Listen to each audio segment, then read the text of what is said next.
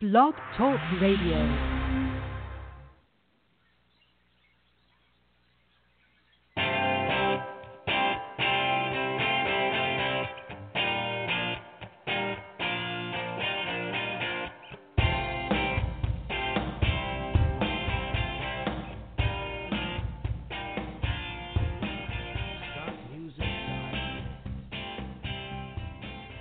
Well, folks, I am back off my vacation. Had a great time. Let's just say that on this trip, I saw a lot of stone. I have videos and photographs posted if you want to see where I went and some of the stuff that I saw on my Facebook page. Just simply type in Stone Forensic in the search engine on Facebook. It'll take you right to my page, and you can see some of the video and some of the photographs that I've posted up there. Okay, before we get started, we're going to talk today about the crystallization process as well as polishing in general. Very controversial topic, has been for years. I'll get into that in a second, but before I do, I wanted to mention one more time that my upcoming stone tile and troubleshooting inspection class is coming up in Las Vegas in January. I've got a few spots left. If you want to sign up, you go to stoneforensics.com, take a look at the training tab there, and if you want to sign up, just go ahead and give me a call on my cell, which is listed there, but I'll also give it out now, which is 321-514-6845. And also, if you have any questions concerning the seminar, it's a great class. I've been doing it for years. Everybody enjoys it. Actually, there's some testimonials on on the website itself. Okay, if you want to call in today, the number is 323-870-3968. That's 323-870-3968. And hopefully we've ironed out all the technical problems that we've had the last couple of shows before I went on vacation. So we'll see if it works out. But if you want to call in, if you want to send an email, it is fhouston, FHUESTON @gmail.com. I have my email open. Or go ahead and send me a text message, if you will, to 321-514-6845. Okay, let's talk about what we call crystallization, recrystallization, also called vitrification, and sometimes it's called marble polishing. As a matter of fact, I've saw several products out there that are crystallization products that are not even labeled crystallization. They're labeled just marble polishing, so people don't know what they are. And we're going to get into that in a minute as to how you can tell whether you're dealing with crystallization, as well as a slew of other questions that I've gotten over the years, as well as via email. This show was actually suggested by one of the listeners who wanted to know more about it. So before we get started, let's talk about polishing in general. You know, why does stone polish? Why, when we look at a piece of highly polished stone, whether it's marble, granite, or whatever it is, why do we get that shine? And it's fairly simple. It's nothing more than what we call optics. And the best way to describe this or to explain what I mean by that is, let's go fishing. So imagine you're sitting on a lake, and you're out there in this little rowboat in the middle of the lake, and it's a very, very windy day. If you look overboard and you look at your reflection in the water, you won't see your reflection. Why? Because it's very, very wavy. That basically is a rough piece of stone. It's a honed piece of stone, if you will, an unpolished piece of stone. It's very, very, very, very wavy. So what happens optically when the light rays hit the surface of that water, or in this case, the unpolished stone, the rays deflect in all kinds of weird patterns, and you don't see a reflective shine. Now, let's go back to that same lake. Now it's a calm day. No wind whatsoever. It's perfectly flat, what us fishermen like to call like glass-like. You look overboard, and now you can see everything clearly. You can see the birds flying by. You can see the outline of the boat. You can see your face in the water. That's all we're doing when we polish stone, is we're smoothing it out. Now, there's several ways to smooth it out.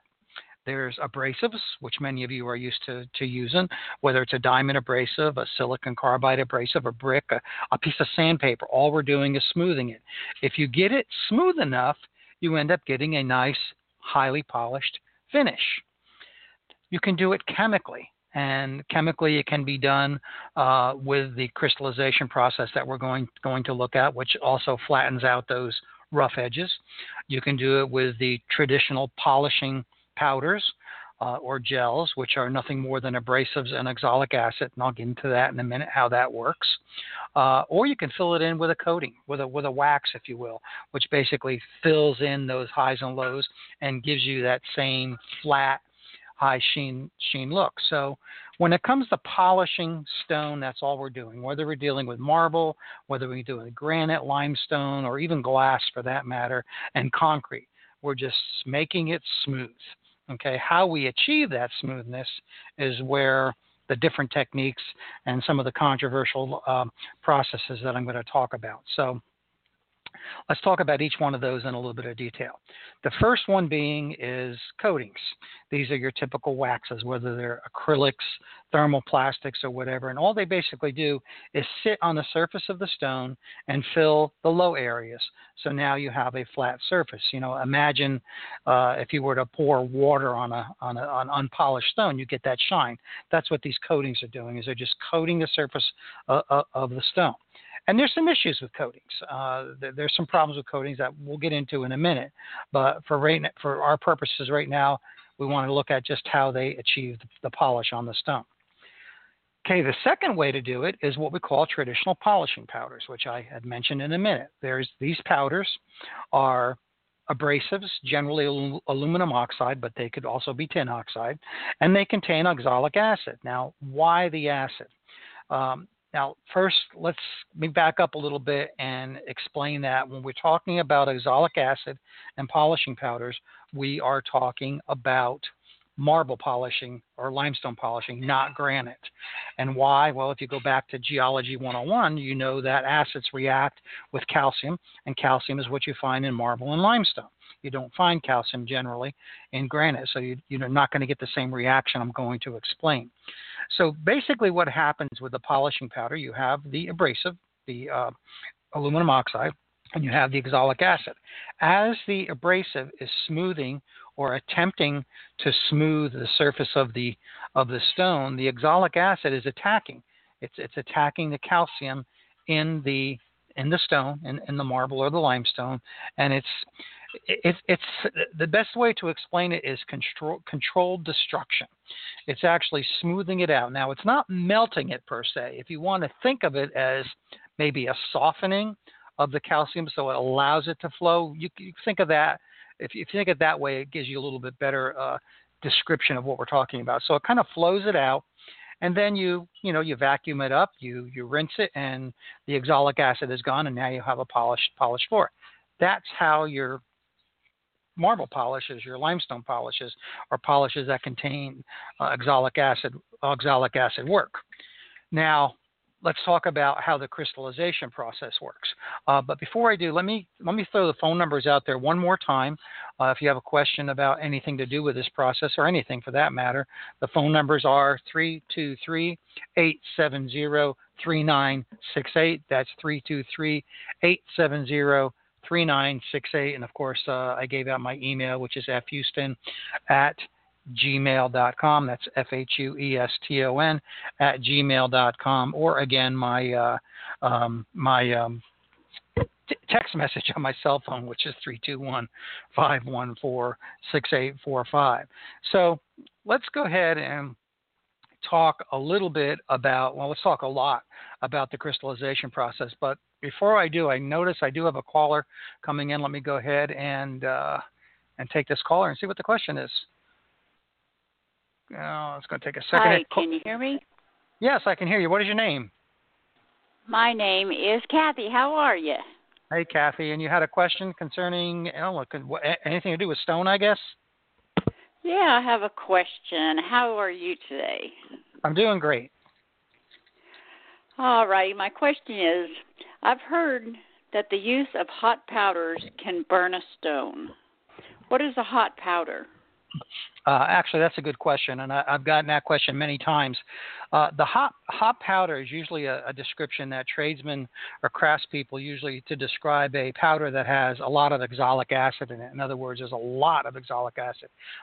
Some powders can have as much as 90% or more oxalic acid. As a matter of fact, I've known craftspeople who have actually used straight oxalic acid to polish with. I don't recommend that, but it can be used. So that's what they mean when they talk talk about a hot powder or a cold powder. And of course, what happens with hot powders is you can get a condition known as orange peeling, which is where you end up polishing too much with the acid and you end up getting little dimples that looks like a rind of an orange, hence the term orange peeling.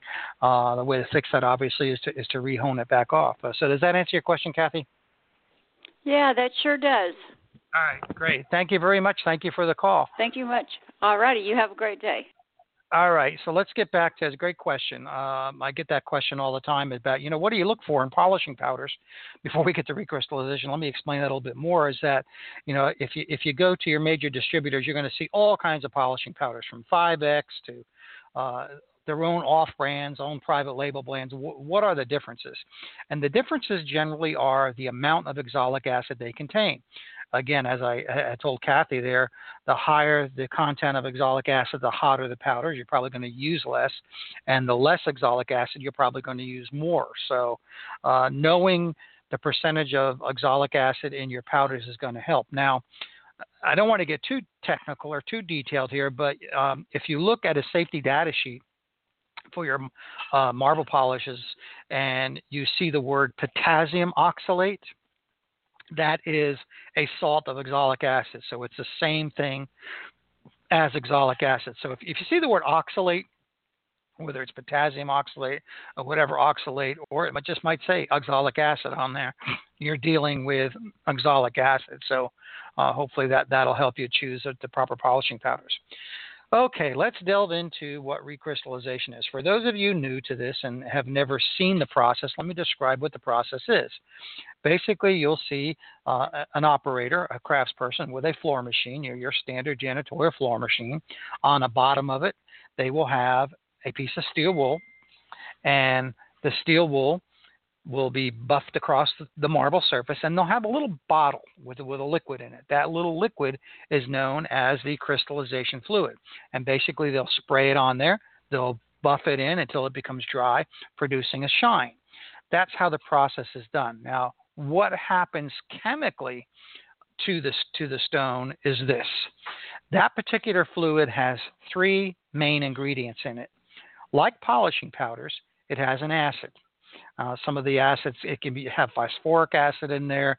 I've seen hydrofluoric acid used in them, any number of acids in there.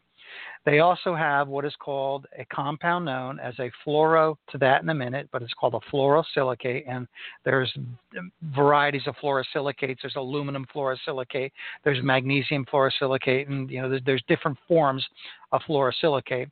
And then it also has what they call a microcrystalline wax, a wax for you lay people out there that don't know what microcrystalline waxes are. So basically what you're doing when you're crystallizing a floor is you're spraying this fluid. What happens is the acid immediately tries to etch the stone. It attacks the calcium, just like the oxalic acid did in the polishing powder example I gave a minute ago. But now what happens is the steel wool acts as a catalyst. It generates the heat, which now takes that compound that I called a fluorosilicate and binds it to the calcium. So you end up with a new compound on the surface of the stone called a calcium fluorosilicate molecule. So you end up with a new product on the surface of the stone, okay, as opposed to the polishing powder example, the traditional polishing powders where the oxalic acid attacks the calcium, melts it, if you will, although it really doesn't do that, but from a visual standpoint, it melts it, you vac it away, and the acid's gone. With the recrystallization process, everything is still there. You're just changing the calcium that's in there, the calcium carbonate's in there now to a surface that's locked, a compound that's locked in to the surface of the stone. Instead of sitting on there like a wax, or instead of smoothing out the calcium, it has a new compound sitting on the surface. That's a fact. There's no controversy with what I just described. The crystallization people that manufacture these products will tell you the same exact things, hopefully, because that's the truth. I mean, that's chemically what happens. Here's where the controversy comes into play. The controversy comes into play is, does that new compound, the calcium fluorosilicate, block the breathing capability of the stone? And, there's pros and cons. Those of you that know me know that back in 1989, 1990, I wrote an article in one of the trade journals that was about recrystallization, and it wasn't a pro-recrystallization article.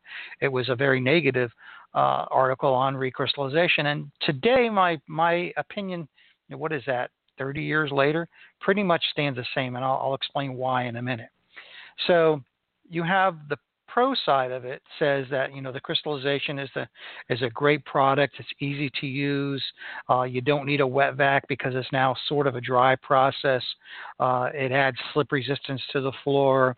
It adds a shine to it that's actually harder than the stone itself. The negative side of it basically says none of that is really true except for maybe the slip resistance issue, but it doesn't allow the stone to breathe. So let's look at that.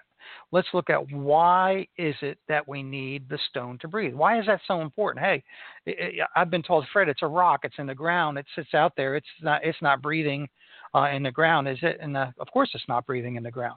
But what happens is we're taking this rock. We're taking it out of the ground. We're slicing it. We're dicing it. We're putting it into a form it's not used to being in nature, a square, if you will, or a tile, and we're putting it on a floor on top of something that's not used to being on, a setting material, which is basically concrete.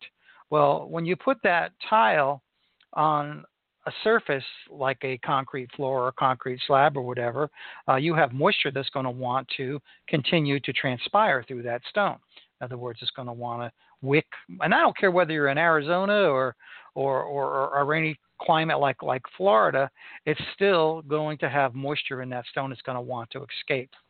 The controversy comes in is, does that allow it to breathe? It's my opinion that it does not allow it to breathe. Now, this is where it gets very controversial, and I will defend my position simply because I've seen it. I've seen it destroy floors. I've actually performed the experiments where I've crystallized floors, set up little experiments, crystallized them, done vapor emission tests, and without a doubt, it blocks the breathing of the surface, which can be a problem. Now, the pro side of that will say, well, that only happens if you crystallize a lot. And that's somewhat true.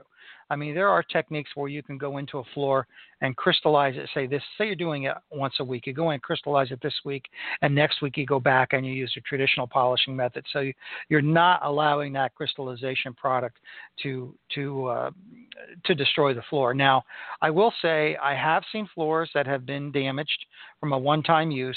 It's rare, but it can happen. Where I see the most damage is when this particular product is overused. And the problem with that is simply because it's, and I don't want to offend anybody, but basically you can teach a monkey to recruit. If they can operate a machine, you can teach them how to crystallize. So I will say that in the 30 years that I've been a proponent, I feel like the Ralph Nader of the stone industry. I'm blowing the whistle on these guys, but it's funny because back when I first blew the whistle, so to speak, in the early 1990s, everybody was using it. I mean, it was being used in casinos, and it still is, but not so much as it used to be used. There are some people who are listening and have seen the results of that. What's real interesting is none of the crystallization manufacturers out there have come up with a study to prove otherwise, which is kind of interesting. You would think if I'm wrong, and I will admit I'm wrong if I'm wrong, that they would come up with a study that said, hey, we've shown that this is not the case. Now, back around the early 90s, shortly after my article came out, there was a company that did an experiment that claimed it breathed, but it breathed through the cracks and through the grout. Well, this isn't public radio, so I'll just use the word, it's bullshit. It doesn't. And when you crystallize the grout, you crystallize everything, and it does block the breathing. So I actually did a video. If you all want to go to YouTube and type in crystallization and my name, Fred Houston, Hueston, I did this video, I don't know, 5 or 6 years ago with my buddy David Bonacera, where I described this process again. I still have the article available. So if any of you want a copy of the article, I'll be more than happy to email you a copy. Just send me an email to fhouston, that's FHUESTON, @gmail.com. Okay, so that's my opinion. I think it's a sound opinion. I think it's based on scientific fact. It's not just, this is what I think. It's based on, not only intelligent. I wouldn't even call it intelligent guessing. It's based on fact, as far as I'm concerned. Prove me otherwise. All right, now I want to get to a few other questions that I got via email about this particular process, and one was very interesting, and I kind of hesitate at times of mentioning this because I don't want to alert or scare anybody. But what is the health warnings when it comes to using crystallization? Well, remember, you're using steel wool. Steel wool alone, without the crystallization fluid, is a hazard. It produces a very, very fine steel wool fiber that if you're an operator and you're doing this every night and you're breathing in that steel wool fiber, ask any doctor that deals with lung issues, you can end up with lung problems. Now, you combine that steel wool with the crystallization fluid, you can produce a harmful gas that you're also breathing in. So it actually becomes a very harmful process to use on a continuous basis. Probably not going to be that harmful for someone just using it occasionally, but if you're using it day in and day out, it was definitely considered a health problem. As a matter of fact, I remember back in the day, 1989, 1990, there was a big company out there that was a janitorial company for major airports, and they were advertising this brand new fancy crystallization process, and I wish I had this to this day.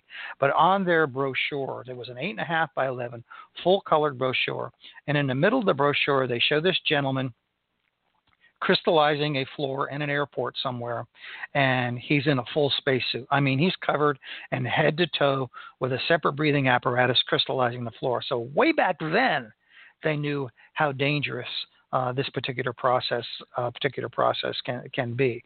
So, again, you have to be extremely careful. I'm not a fan of it, and I say this all the time. I can take the best crystallizer in the world and put them up against a mediocre someone who can polish with traditional polishing methods, and you can achieve a polish just as fast, if not faster, than the recrystallization process. So and it goes back to, okay, but with the traditional methods, you need a wet vac, you need a mop and bucket, you need water. It's a sloppy process. Okay, so what? You cordon off areas and you do sections at a time. With the recrystallization process, you've got these steel wool fibers flying in the air. You've got the reaction of the acids against the steel wool fibers, which can be a real pain in the butt. So I mean that's my opinion. Now, in the very beginning of the show, I had mentioned, how do we tell it's crystallization fluid? If someone sells you a fluid and it's pink, cream, beige in color, it's probably crystallization. But the one surefire way to know is to look at a safety data sheet. Look at the ingredient section, and it will say something fluorosilicate. It may say magnesium fluorosilicate, aluminum fluorosilicate, or whatever. Now, for you guys listening that actually do densifying with concrete, that's a whole different ballgame. It's a whole different ballgame altogether. You're densifying, you're consolidating, you're not crystallizing and creating a brittle surface on the surface of the marble or the limestone like you are with the process that I'm describing. And by the way, crystallization, the word crystallization, the word recrystallization, that's not happening. You're not creating crystals. So it's basically a marketing term.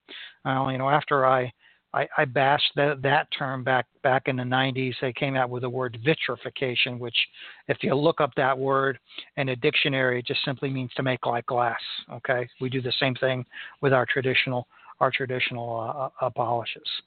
All right, I want to talk about a little bit about where I would use crystallization. After I've done all this bashing, you may ask me, well, Fred, wait a minute, now you're going to talk about where you would use it? And yes, but let me give out the phone number one more time in case anybody has any questions. The number is 323-870-3968. That's 323-870-3968. All right, where I would use crystallization, or the actual fluid for crystallization, is if I'm going to polish granite, and particularly black absolute. Okay, wait a minute, Fred. Time out. You just said, if I understand you correctly, that the crystallization process works because it attacks the calcium in the marble and the limestone, right? And my answer to that is yes. So why do we use it on granite when granite, for the most part, doesn't have any calcium? Well, it's very simple. Let me describe how you would put the final polish on black absolute to get the color back using crystallization process. First of all, you're going to use a polishing powder. You're generally going to use a black tin oxide, or in other words, a black granite polishing, which contains an oxalic acid. And instead of water, you're going to use crystallization fluid and steel wool. Now, what the crystallization fluid here does is two things. It serves as a lubricant that works better than water. And remember those microcrystalline waxes I had mentioned in the very beginning when I described it? It actually helps to lubricate it and puts a thin layer on there as well. Not a big layer. So you're really not getting the same type of reaction on granite as you are with marble or limestone. So, I mean, that's a technique I used many years ago, and have passed it on to a lot of craftspeople out there. And the guys that are using it, if you want to call and back me up and tell me that's the process you use. I mean, there are other ways to polish granite, obviously. You can use lead and felt wheels. There are some good polishing powders out there that are now being used. So there's many other techniques. But for the most part, polishing stone has been around forever. I mean, since ancient times, when they've used, rope and hemp, and not just the kind you smoke, but hemp rope to polish. Which, by the way, I've used. I actually made a hemp pad many years ago using hemp rope. It works really well if you guys want to try making one. But anyway, with polishing granite, that's why you would use the crystallization process. That's really the only place I would really recommend using it. Now, I know some of you guys out there that are using it saying, well, Fred, I only use it once. Is that really harmful? And I would say, you might be able to get away with that. I mean, I wouldn't use it. Back when I had my restoration company, I would never use it, other than in the situation that I just described. Now, what about slip resistance? Is slip resistance, does the crystallization fluid, does it add slip resistance? And the answer to that is yes, but so does traditional polishes. If any of the floors that I've ever polished, or colleagues that ever polished and have used, say, the 5X powder, for example, and have done a slip reading right after they've done polishing, it's safe. So I don't know where the issue comes in with people thinking, well, I guess, I can do a whole show on the slip resistance issue, but I guess it's because the floor is so shiny. Another thing I don't like about overuse, especially overuse and buildup of crystallization fluids, is that after a while, the floor looks like it's plastic. It gets that wavy, plasticky look, and it no longer has that nice, sharp, what I call, 10-foot shine that exists. Now, I've seen very sensitive stones like Negro Marquina that can almost be eaten away the first time you use crystallization. Another downside to that process is the floor has to be dry. If you have any moisture there, for example, let's say you're going in and you're honing a floor, you're using lots of water, you usually can't crystallize right away. You have to dry that floor out. With traditional polishes, you can polish right away. You can use a traditional, 5X polish as opposed to the crystallization fluid. If you start polishing or crystallizing, I should say, with materials such as Thassos white or some of the white Carraras, you can actually get it yellowing. And the yellowing is generally caused by the microcrystalline waxes. I've seen I've also turned gray as well, usually because of the steel wool bleeding and the acids breaking down the whatever's in the steel wool besides the steel that actually breaks it down. Generally, it's rust, and sometimes your steel wool pads can get rust on them that's not very visible. So, you could have a steel wool pad that has a lot of iron content that's not visibly showing, and then you put the crystallization fluid on there, and all of a sudden you're getting a gray floor, and you're scratching your head wondering what the heck is going on, or what am I doing? So, in a nutshell, unless anybody has any specific questions, again, the phone number is 323 923-870-3968, or, as I said, send me an email at fhouston@gmail.com. That's FHUESTON@gmail.com, and I'll be more than happy to answer your questions. Again, if you want a copy of the article, go ahead and send me an email, and I'm more than happy to send you a copy, no cost to you, of the email. All right, I guess since there's no additional calls coming in, I'm going to go ahead and wrap things up. But before I do, let me mention one more time, for those of you that are interested in the upcoming stone inspection and troubleshooting seminar, this little lecture I just gave you is one example of how detailed we get into some of the topics we talk about when it comes to stone and tile installation failures, polishing failures. I mean, it's not only for you guys that are doing failure analysis, but also for your restoration contractors, fabricators, even architects and engineers. You can all benefit from a class like this. But then again, my website, stoneforensics.com. Go to the training tab. You can read all about it, or just simply give me a call or send me an email. I'll be more than happy to answer your questions. I will accept payments on the class. I know some of you are, kind of have a tight budget. So, if you want to send me an email or give me a call, I'll tell you what the payment plan will be. The class size is limited. I'm only accepting a few people for the class. I'll max it out at about 8 people. And I'm starting to get lots of calls on it right now. So I would say if you want to sign up for it, it's being held in January. It's at the same time as the Stone Show out there is.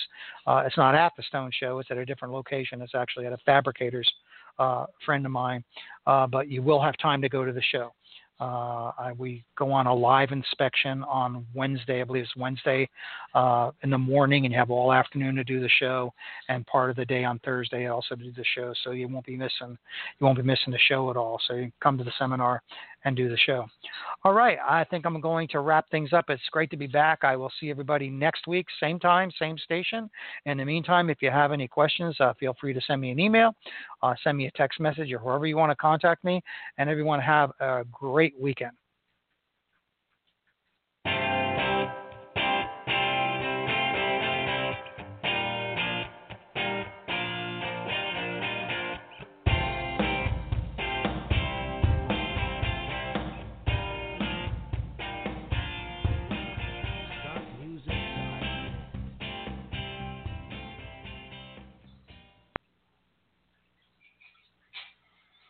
Okay, hopefully